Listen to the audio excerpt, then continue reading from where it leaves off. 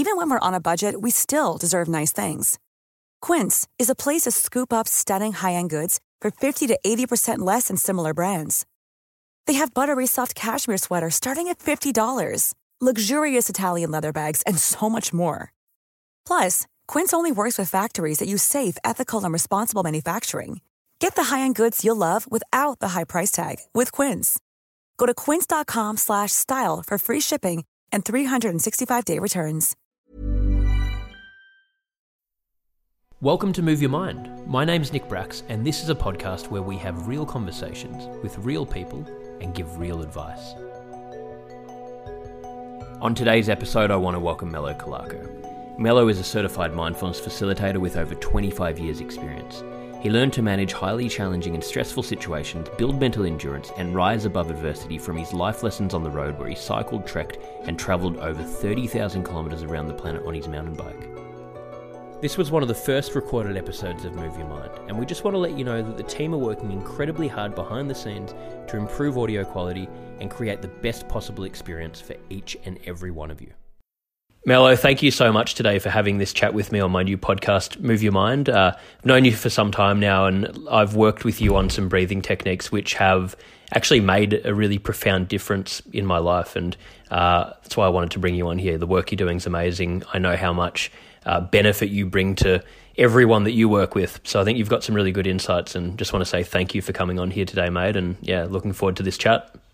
Great, yeah, thank you for having me on. I love the title, Move Your Mind. It's a perfect title, and I definitely fit into that category. I love sharing anything movement-based, anything mindfulness-based, and anything that connects with that. So yeah, thank you for having me on the show.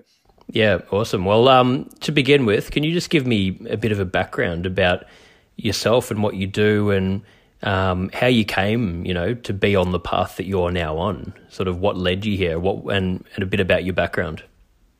Sure. Wow. Where to start with that one? It's a big long question. It's a big one. Yeah. It's a big one. Yeah. So I'll can be a bit of a brief overview on it. Yeah, exactly. I'll probably take it back to about 3 decades ago, I'd say. So at a time where I was probably feeling a bit directionless, a bit purposeless, doing jobs that I wasn't really enjoying, working in all sorts of different situations. And I found meditation actually through martial arts. So I was actually practicing martial arts, and I found meditation practice through what's called Shaolin Kung Fu and Chen style Tai Chi. And I very quickly realized that actually the meditation itself was a really big aspect of it.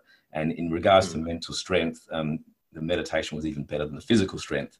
So that's where I decided to immerse myself in the practice of meditation. And it'd be fair to say that it changed my life, basically. So, it gave me clarity, it gave me focus, gave me direction.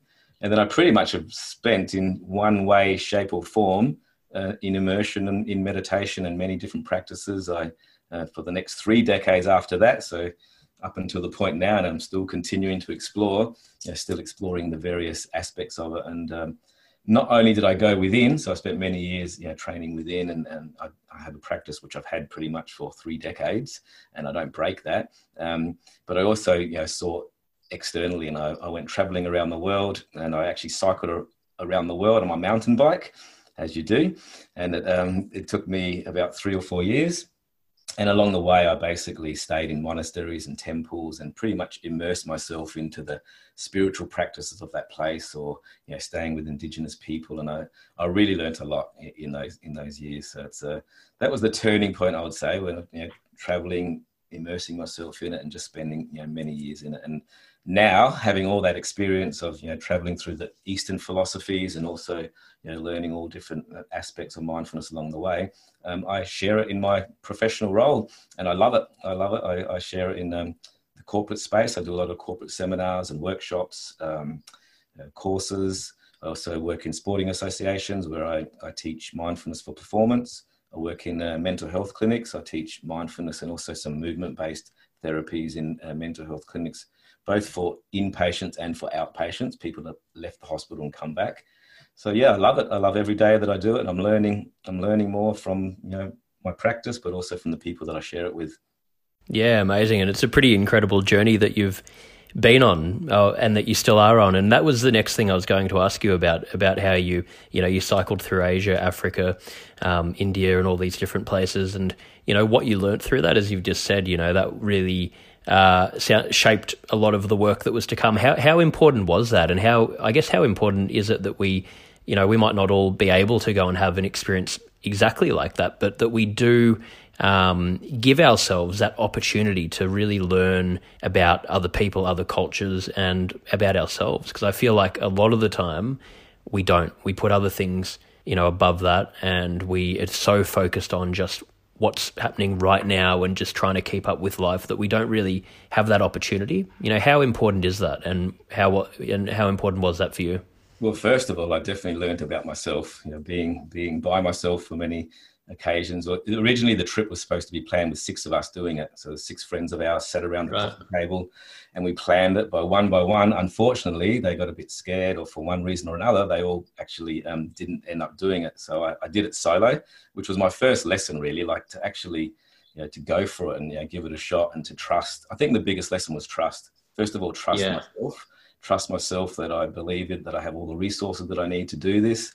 And then once I went onto that journey and immersed myself and put myself in all sorts of situations, life-challenging situations, near-death situations, all sorts of crazy adventures, as you can imagine, I also learned to trust myself, first of all, but also trust the people around me, trust that shaky bus that you catch up into the Himalaya, trust the people giving you the right directions, trust the culture and the people. And it was a beautiful experience. So the big lesson was definitely trust, and that gave me a sense of belief in myself. And that transcends now even to what I do, always trusting that no matter what's going on in life, and even in this situation we're in right now, that you will always have the resources inside of you if you can tap into them. You don't need to cope with the future. You don't need to think too far ahead, but you always have the resources. So that was a big one. And I've got thousands of stories I'm sure I could share with you along the travels, but just learning many lessons on the road. So if you ask me where I learned my mindfulness lessons, it wasn't necessarily from a book, or from a course. It was from all those lessons that I learned on the road. And then later in life, I became certified as a mindfulness facilitator and performance coach, and I had the piece of paper that says so, but really it was actually the lessons that I learned from digging deep into those things. I caught malaria in Africa, which was a testing lesson. All sorts of situations. So having that sense of belief and trust and going for it, like you're just going for it and trusting the process along the way. Yeah, absolutely. And I think that's more relevant than ever right now, that message of trust. I mean, there's so much uncertainty in the world right now, and I think we need to bring things back to, simplify it a little bit, just have that trust. We can only control what, certain things, and certain things are out of our control, but we can choose to trust that things are going to change, things are going to improve, and we are going to, get through it. And I feel like, society doesn't really set us up, to have those tools to deal with uncertainty and these different things, and we're so fueled by fear. So I think it's such a great message there. And I mean, were you when you were confronted with that situation, were you close to pulling out when all of your friends were pulling out and you ended up going alone on the trip, or was that you were close to it?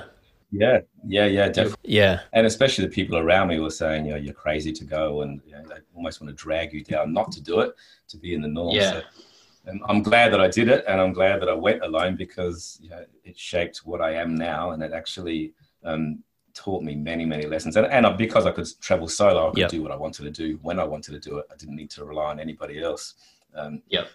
So it was a big lesson. And you're right. Like right now, there's a lot of uncertainty. There's a lot of fear, and a lot of that is media fed. Also, there's a lot of false media or misinformation's coming out.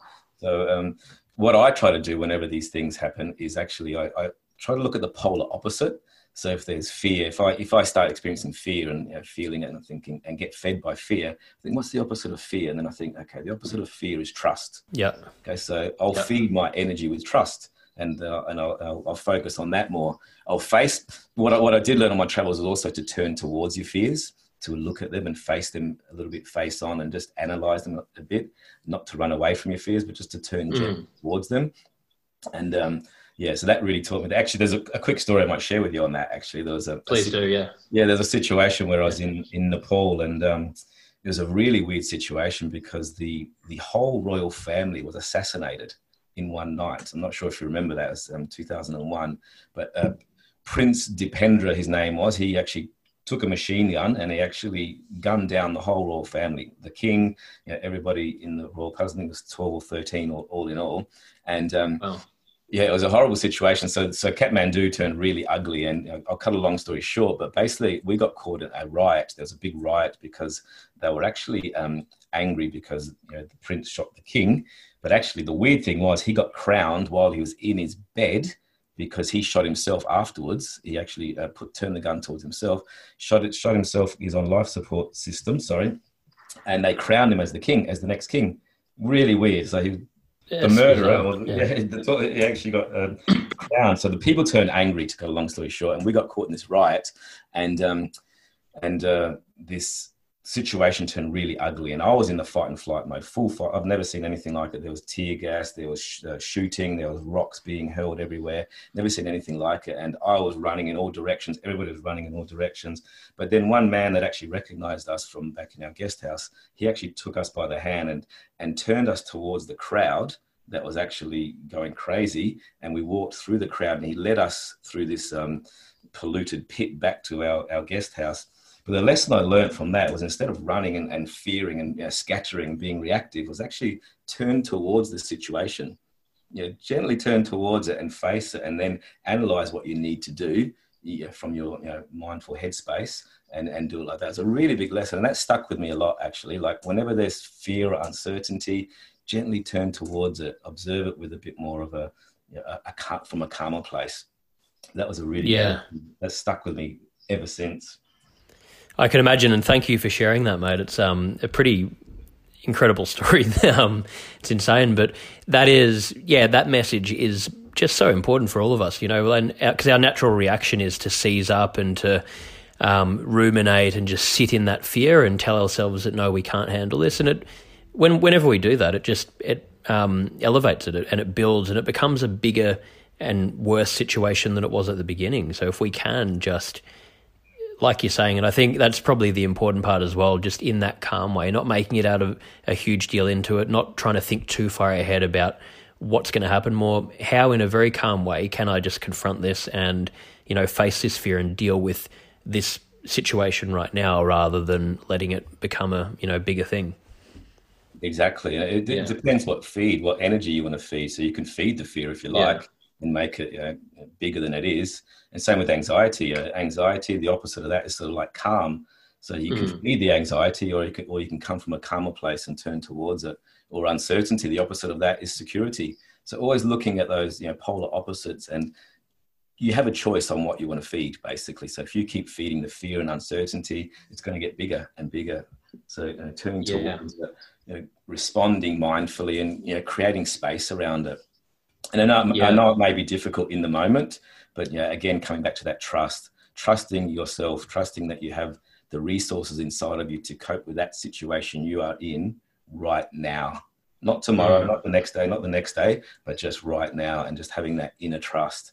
And that's a really good mindfulness practice, to have that internal wisdom and trust and calm, and operate from that place, from that deeper trust. It takes a bit of work, but obviously, the more that you practice mindfulness, the more that you can sit with yourself and get to know your reaction to things, or get to know your relationship with your emotions, then you can actually come from that calm place. Yeah, absolutely. And I think that's, the message for people listening to this. It's, you don't have to be incredible at doing this at the beginning, and you don't have to, judge how you respond or how good you are or how difficult it is. It's going to be hard, like anything. People need to look at it in the same way that I'm overweight, I want to lose weight. It's going to be really difficult to start exercising on any level every day, but if I start doing in small increments and build on that, I'll lose the weight. And the same with this. If we if they can just start doing little, we might not be great at it, but start just being aware of it even. That might be the first step. But the more you practice it, the better you'll get. So not expecting too much at the beginning. I think that's really a common barrier for people to, start putting these things into practice. That's one of the most common barriers. Absolutely. That I definitely good point. And most people say, I don't have time for 20 minutes of meditation. I don't have time for 10 minutes, but I encourage people to do 2 minutes. Just 2 minutes is enough, just to learn to deactivate the stress response, to tap into your breath. A really simple practice is just follow your breath for 10 cycles. It only takes a couple of minutes, and that's a great way to deactivate that stress. And keeping it simple is the key, really. Mindfulness doesn't have to be complicated, it doesn't have to be tricky. And a lot of people don't take it on because they think it's a complex science or theory, but it's actually really simple. And chances are you are doing it already. When you're mindful doing your exercise, or when you're mindful doing your sports, or whatever it is, you're practicing mindfulness already. So it's just a matter of just being more aware. The first step is awareness. You're right there, Nick, with the first step being awareness. And a really simple technique, like if you're feeling a bit anxious, like from the get-go or through the situation, or you're feeling a bit of anxiety coming, just first thing is to pause, take a few breaths, take a few deep breaths into your belly region, bring your mind down into your body. And then from that place, it might be 5 breaths or 7 breaths or 10 breaths or whatever it is. Even 2 breaths even is enough to deactivate the stress. And then from that place there, then we can actually tune into our senses, into the present moment. A good thing to do is what do you see right now? What do you feel right now? What do you hear right now, to tune into the present moment? And then observe your thoughts from there, from that place. So pausing, stopping, tuning into the senses, and then observe those anxious thoughts or those fearful thoughts or whatever they are. And then you can make a more educated decision on whether those thoughts are useful, whether they serving you well, whether you can let them go. Just really having the observer's hat to them. And if they're thoughts that are carrying you away into this catastrophizing or ruminating thing, then look at it and say, are they real? Is it true? Are these thoughts true? And also realizing the impermanence of the thoughts. These thoughts will pass. So that's where I think those 3 steps: stop, pause, breathe. Just breathe, tune into the body, and then observe. Really simple technique. And that takes literally 2 or 3 minutes. I love that. And I love just, it's simple. It's something anyone can do anytime, anywhere. It's not overwhelming you. So it's like something we should encourage anyone listening to this to really try and do. If something overwhelming comes up, don't overcomplicate it. Just stop, pause, breathe.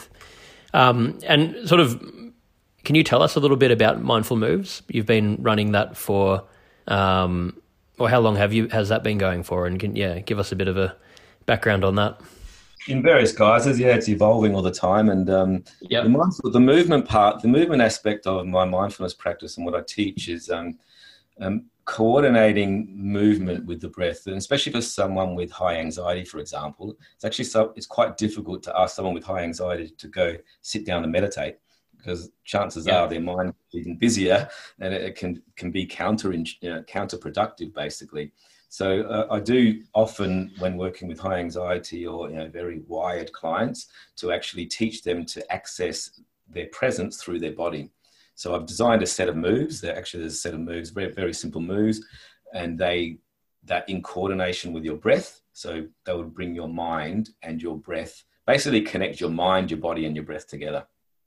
And when we do this, we can access our presence and our mindfulness through our body. And that's a really good tool. Even exercise, you know yourself, doing exercise is a great way to come present, to let go of stress and all those things. So this is a similar thing where we actually do movement, but we tune it into our body through our breath. Really simple. Okay. I get great results from that, especially in some of the mental health clinics that I work in, where there's a lot of it's quite hot, either deep depression or high anxiety, quite extreme cases, and the movement aspect can really help with that. Really help. Yeah. And as you're saying, you work with organisations all over the country. What's a common issue that comes up in the work you do? Do you see a lot of anxiety, stress? I'm sure you see all sorts of things. Is there a fairly common thing that you see in the work you do that is a problem, a big problem in society? Overwhelm is a big one. Yep. Overwhelm is a really big one, especially in the corporate space. There's tight deadlines, very fast pace that we're living in now. Trying to keep up with that pace, and that often leads to anxiety, and that often leads to also insomnia is another big one that I hear. People just aren't sleeping because they're overstimulated, and that's what I teach the practice of. If you can deactivate that stress throughout the day, just by a simple breathing technique. And what happens when you tap into a deeper level, physiologically, is when we do diaphragm breathing or breathe deeper into the belly, we activate what's called the parasympathetic nervous system. And that's the opposite of the fight and flight. So then we actually, learn to deactivate that stress through the day. So the more you can do that through the day, chances are by the time you go to bed at night, you can sleep better because you've actually processed your thoughts, you've deactivated all the stress and the adrenaline and cortisol that's going through the body, and you've actually activated the polar opposite, which is that parasympathetic nervous system. So it's a common thing. People are overstimulated. They're always plugged into things, and we just need some time out. Sometimes we just need to turn things off and tune into ourselves for a moment. And that's a reality. Yeah, absolutely. Like we just don't do it now. Most people don't give themselves permission to, actually. No. They just don't allow themselves to stop for 10 minutes because they think they'll miss out on something or they have to keep moving. So my advice, give yourself permission to stop for 3 minutes, 5 minutes, 10 minutes, because then guess what? Your next 20 hours or your next 2 hours or your next 10 hours will be more productive. Yeah, absolutely. Like that's the problem where we're so connected now that we, you can be lying in bed at 11 o'clock at night, trying to go to sleep and you're checking your phone and worrying. You're like, we're never switching off. And if you can't switch off, you just burn out and the quality of work will go down. So it is so important that we, that we're strict with it and that we're giving ourselves that permission just to things, our world's not going to crumble if we have 5 minutes, half an hour away from the phone and the, technology turned off. It's actually going to be a positive thing. We're going to come back and be clear, and we might actually give ourselves that time to problem solve and think creatively and then come back and, revisit a problem from a different standpoint if we can have that time out. Exactly. We need space. We all say we want more time. We all want more space. But as soon as we get time, we pick up our telephone and we scroll through it mindlessly and we fill up our head with more things. The other common thing I hear on that note, exactly what you're talking about, is people waking up with a telephone by their bedside first thing in the morning. They have their alarm clock, it's there, it goes off, and then 7 o'clock or 6 o'clock, whatever time it is, they check their phone and they might check their emails, and then it's like their mind gets flicked off into reactive mode, or they start checking some silly Facebook feed or Instagram, and they're no longer then in their bedroom waking up. Their mind is already like catapulted out into the stress of the day. So this is why I invite people just to try to deactivate that as much as possible and own your morning by waking up mindfully. Because with mindfulness practices, there's two main practices. There's what's called the formal practice, and that's where you have to stop, close your eyes and do the meditation, whether that's 2 minutes, 5 minutes, 10 minutes, or 20 minutes. I personally do 2 20-minute practices every day, seated practice. So that's the formal practice. That's the meditation. That teaches you, trains your attention to be more focused and strong. Also that open awareness. But there's also what's called the non-formal practice. And the non-formal practice is all those thousands of things that you do in your day, but you do them more mindfully. From waking up in the morning, not checking your phone, from brushing your teeth, to having a shower, to eating, to walking, to communicating, to driving, all these things. And if you can pay more attention, then you're training your attention to be more focused on that thing. And I believe they're both equally important. They're both equally important in the way, because if you can't focus on having a shower, I often ask the question in my corporate seminars, I often ask the question, when you're in the shower, are you really in the shower? Like, are you really saying, I love the smell of my shampoo today, it smells so good, and the water temperature is just perfect? Or are you already at work, or are you already thinking of 1,000 other things? So if you can't just be in the shower for 3 minutes or 5 minutes, how can you then focus on other things? So that's where that's where it's a really simple practice. And if I could ask your listeners today to just choose one thing that you do every single day, and just give it your full attention for the next 7 days. Let's say it's eating, for example. Just eat. When you're eating, just eat. No computer, no telephones, nothing else. Just eat. engage with the flavors, engage with the food, engage with it fully. And then from there, you're training your attention to be focused on one thing. And the more you do that, you'll enjoy the food more, but B, you're training your attention to be focused on things. And it's a really good practice, a simple practice. Choose one simple thing, because once you choose one thing, you can anchor other things to that one thing. So for example, myself, I go for a morning walk. That's non-negotiable. I go for a walk every single morning. That's my exercise. I do a bit of Tai Chi practice or martial arts, and then I sit and do a meditation. So then I've anchored my meditation to my walk, and then I finish that and I have a healthy breakfast. So now I've anchored my healthy breakfast to my meditation. So you can just keep anchoring things to a good habit. It's a really good thing to do. Yeah. I think it's critical, because otherwise, you can wake up. Some people wake up, you're having a bad day, you're anxious that morning, and the hardest thing often is just to get started. But if no, I'm getting up, and the first thing I do, I go for a walk.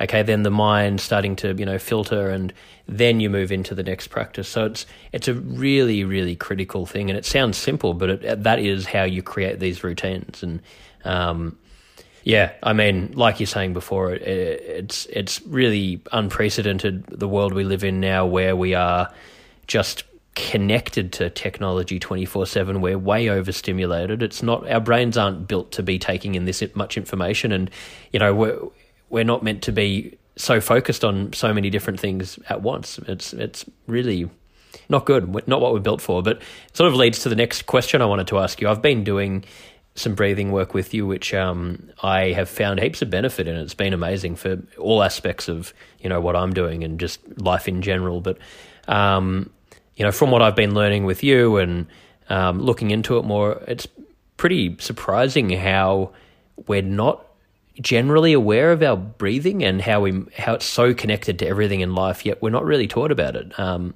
Why in society is it not a thing that we're in general, more educated about?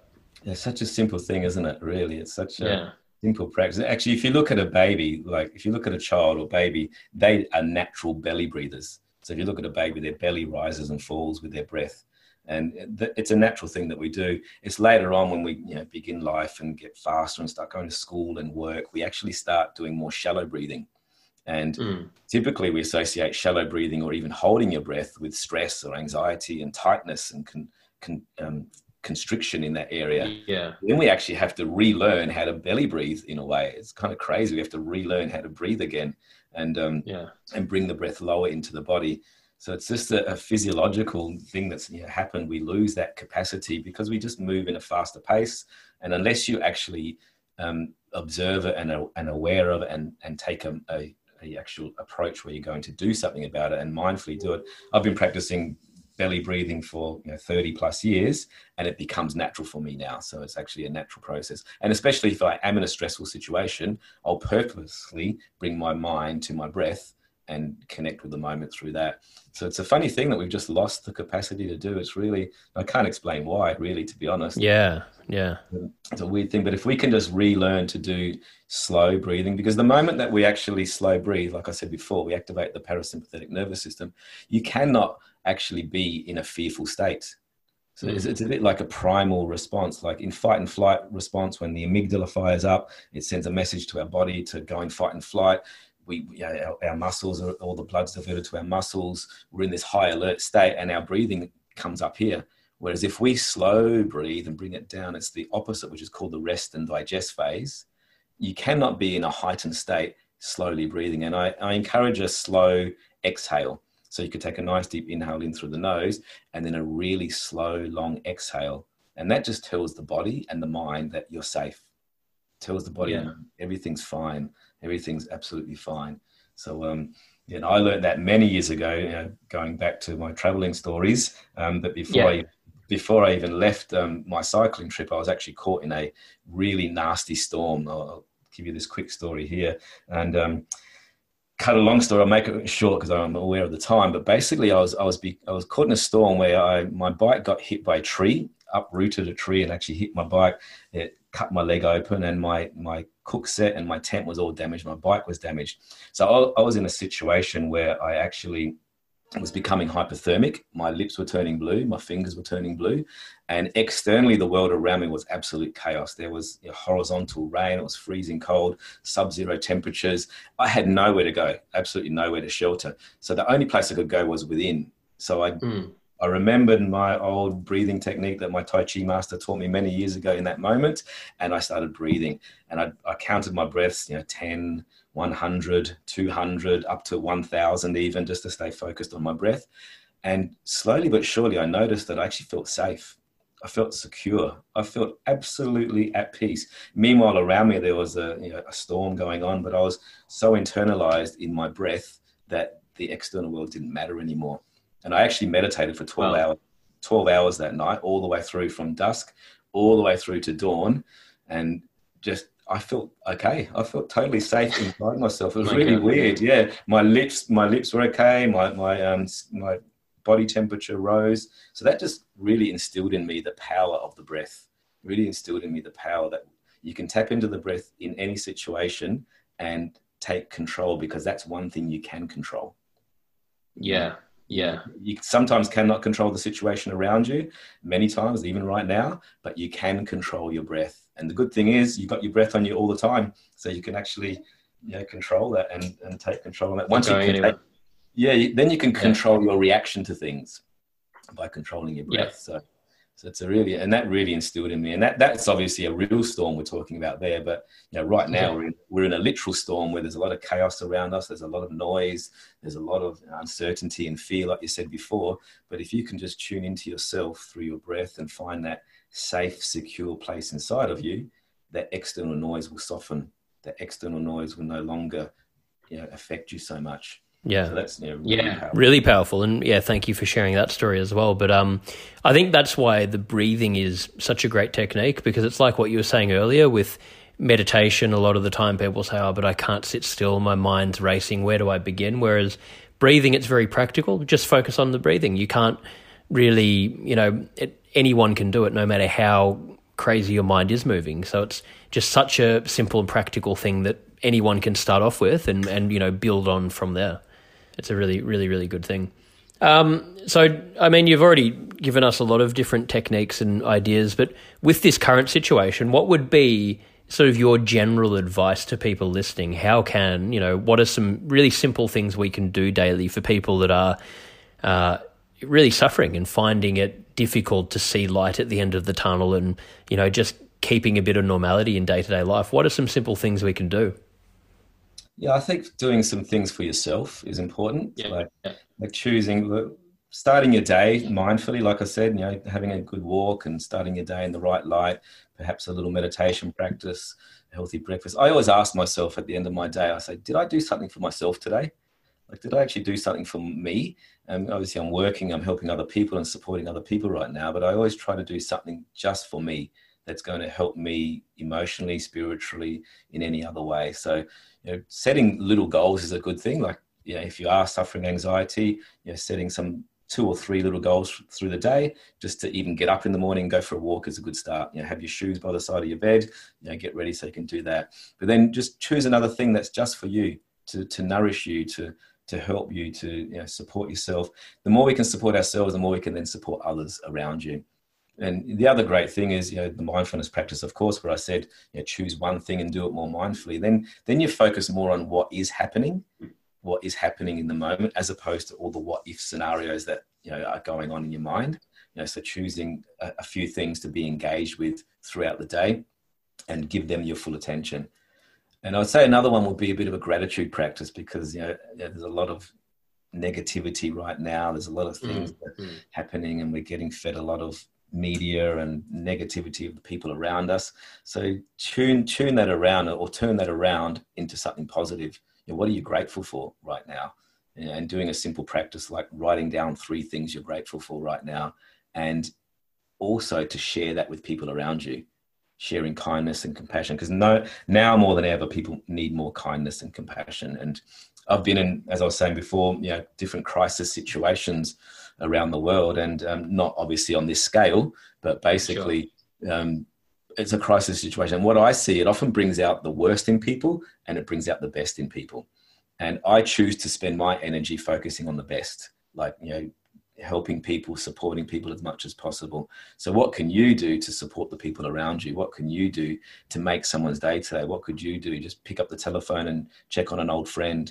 And the more we do that, like supporting other people, we actually feel good about ourselves for doing that too. So there's those three sort of things there. A bit of a gratitude practice, just to be grateful. Right now, we're probably realizing the things that we might have took for granted before. The simple thing like going for a walk with your family, or visiting friends, or going to a cafe and reading a newspaper, or things like that. So really being grateful for what you can do right now. And then that mindfulness practice, just to stay engaged in what you're doing, I think is very important. So hopefully that's enough to get going. Yeah. And then always just tune into yourself, really like spend some time with yourself and do something. Like, it could be an opportunity now. You might take up a new hobby, or take up a hobby that you didn't have time for before, like pick up a guitar or learn a language or something like that. So use this opportunity now to do something great. And it's a great opportunity. Yeah, it really is. Look at it, reverse it, and look, okay, when was the last time I had this much downtime? What's the most important thing? There might be 5, but what's the number one thing that I've been putting off for years that I really want to do? I'm going to do that right now. It's like, make the most of it. We don't know when we'll have this time again. So, I keep reminding myself, I like I was telling you, I've come back from Vancouver, where you were talking to me as I was actually coming back. And I'm living with my mum and dad at the moment, and I just keep reminding myself, well, when in the future will I be spending this much time with my mum and dad? I don't know when it will happen again. So I'm trying to just look at it in that sense and think, I've got to make the most of this and be with the family and really enjoy the fact that I've been put in a situation where I get to have all of these other experiences that I wouldn't have been having if it wasn't for it. And you don't know when that will happen again. So it's a really important thing. We don't want to look back on it and think that we wasted this time. Yeah, these opportunities now, like you said, they may never come again. Like homeschooling, for example, is a big thing that's happening now. I have 2 young children, and the thing is, if you're homeschooling but your mind is elsewhere, you actually don't enjoy it, and nobody enjoys it. Everyone's all stressed out. But if you give yourself permission just to be with your children for 2 hours and like really be with them and engage with them, it's amazing. It's fantastic. It's a great opportunity that I may never get again with my children, to see how their learning is. We have to make it fun, and we do things around that. But I don't know what they're learning at school every day. I just hear little snippets. But now I actually have a insider's view, and I'm getting to spend 2 or 3 hours with my kids every day homeschooling. I may never get that opportunity again. So I look at it like that. It's a big thing. And actually, interesting thing is, I was reading recently that in Chinese characters, the word crisis is actually 2 separate characters, and one character means danger and the other character means opportunity. So right. Yeah, so spend your energy and spend your focus on opportunity. Like, it's a good thing. This is an opportunity that will never happen again. And sometimes it may be difficult right now in the situation to see it, but if you can spend more focus on the opportunity part as opposed to the danger part, you can actually make this an amazing experience in some ways. Absolutely. And look, thank you for all of your advice throughout this. Everything you're saying, I think it's just so simple and practical, but it isn't. It applies to everything in life. These things are going to really help us right now in the situation that we're going through. But these are things that, regardless of the situation, they're just going to help us. We're going to need them, whatever's happening. So it's just so important, and use this opportunity to try and actually work on yourself and do this work that we don't get the chance to do. I really hope that is one of the big societal things that comes out of this, that we do actually see people doing that inner work rather than always looking for the external and, having that break. Hopefully it does. But I really appreciate the advice you've given. I've just got a couple of closing questions that we sort of finish up asking each guest with, sort of related to mental health and a few other things. But the first one, actually, what is your best childhood memory? Oh, wow, that's a good one. Wow, that's a good question. This might sound weird, but being about 3 or 4 years old, I remember seeing my first rainbow. Okay. That was like, wow. It's just the wonder of nature, the wonder of anything. And it's just like, And I think that's maybe more important to me, more special to me now as an adult, because there was actually an incident recently where a good friend of mine actually had a brain tumor, and she lost her sight. But just before she lost her sight, I actually took her out to see a rainbow out in the field. She saw a rainbow. So, and it's one of her most vivid memories. She actually wrote a book about her experience, and she wrote that in her experience actually, that just a simple miraculous pleasure of seeing the colors of a rainbow, like in its most simple wonder, is, yeah, it might sound like a weird one. I don't know why that came to me, but 3 or 4 years old, it's a young memory.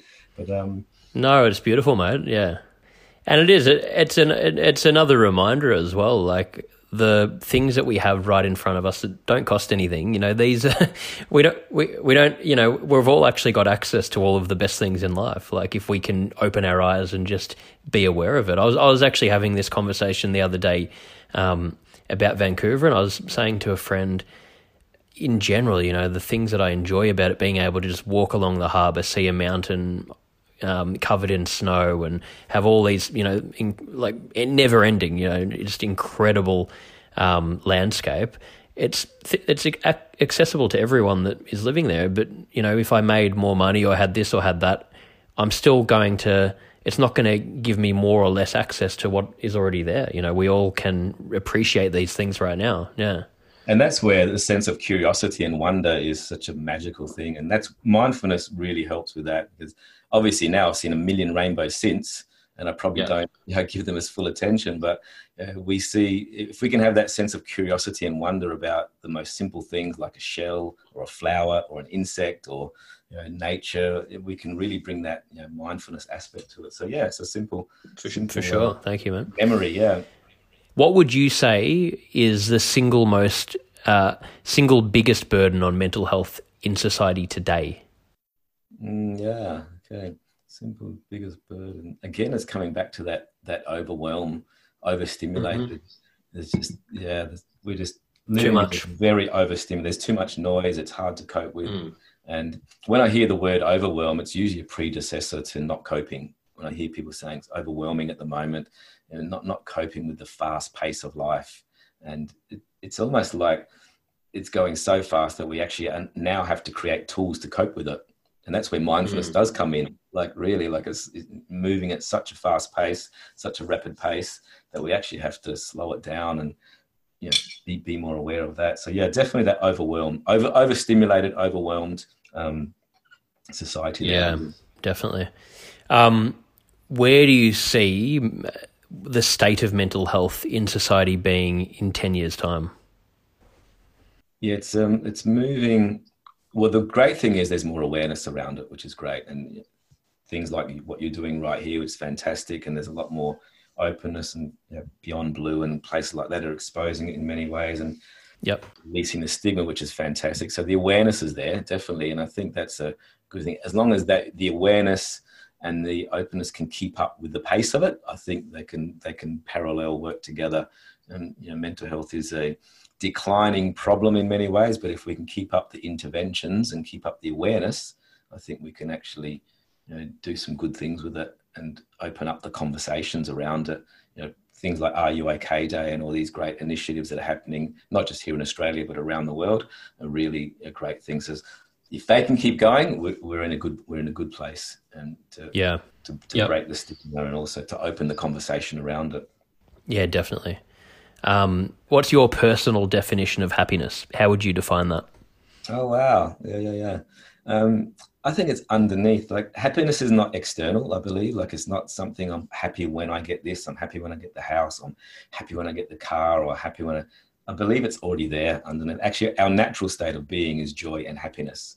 So if we strip away all the layers of everything else, if we strip away all the anxiety, the fear, the uncertainty, all the conditioning that we've had over the many years, underneath there's actually joy and happiness. So it's already there. So happiness is not here's a simple definition. Happiness is not the more putting in, it's actually the taking away of and finding it underneath there. It's already there.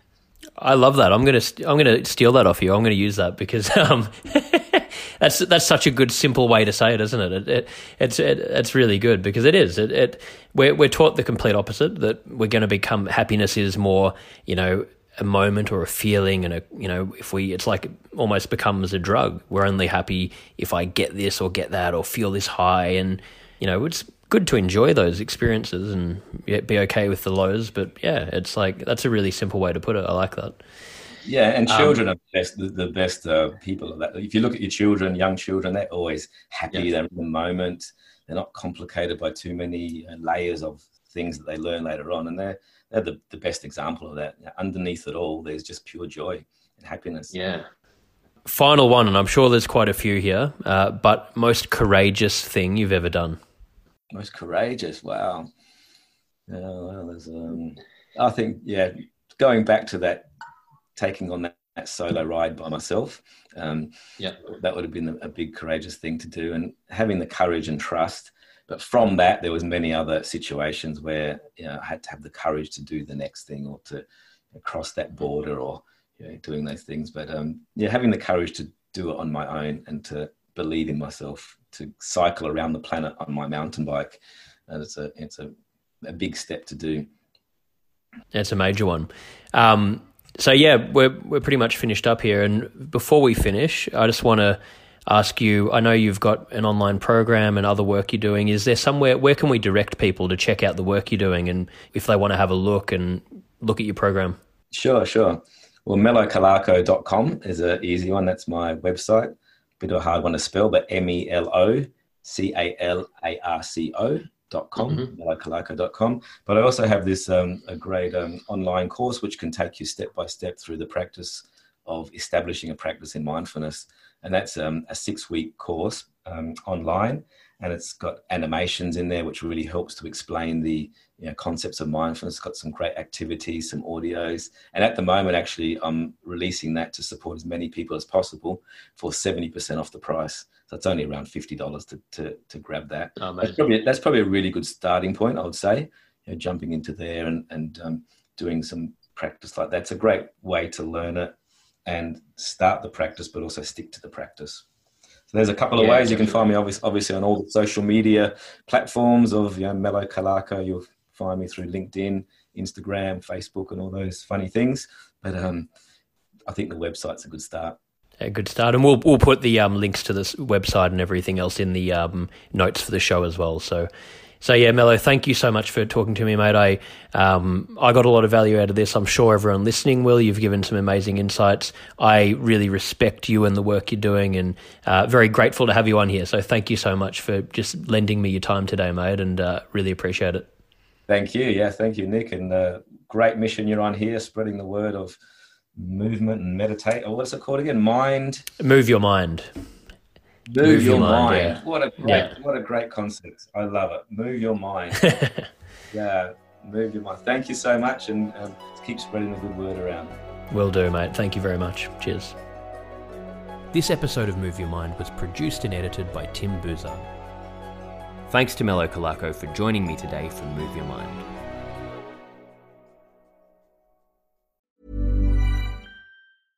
Quality sleep is essential. That's why the Sleep Number Smart Bed is designed for your ever-evolving sleep needs. Need a bed that's firmer or softer on either side? Helps you sleep at a comfortable temperature? Sleep Number Smart Beds let you individualize your comfort, so you sleep better together. J.D. Power ranks Sleep Number number 1 in customer satisfaction with mattresses purchased in-store. And now save 40% on the Sleep Number Limited Edition Smart Bed for a limited time. For J.D. Power 2023 award information, visit jdpower.com/awards. Only at Sleep Number stores or sleepnumber.com.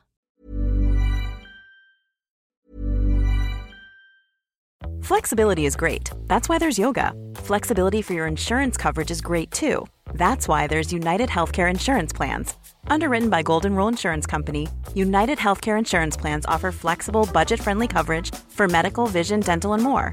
One of these plans may be right for you if you're, say, between jobs, coming off your parents' plan, turning a side hustle into a full hustle, or even missed open enrollment.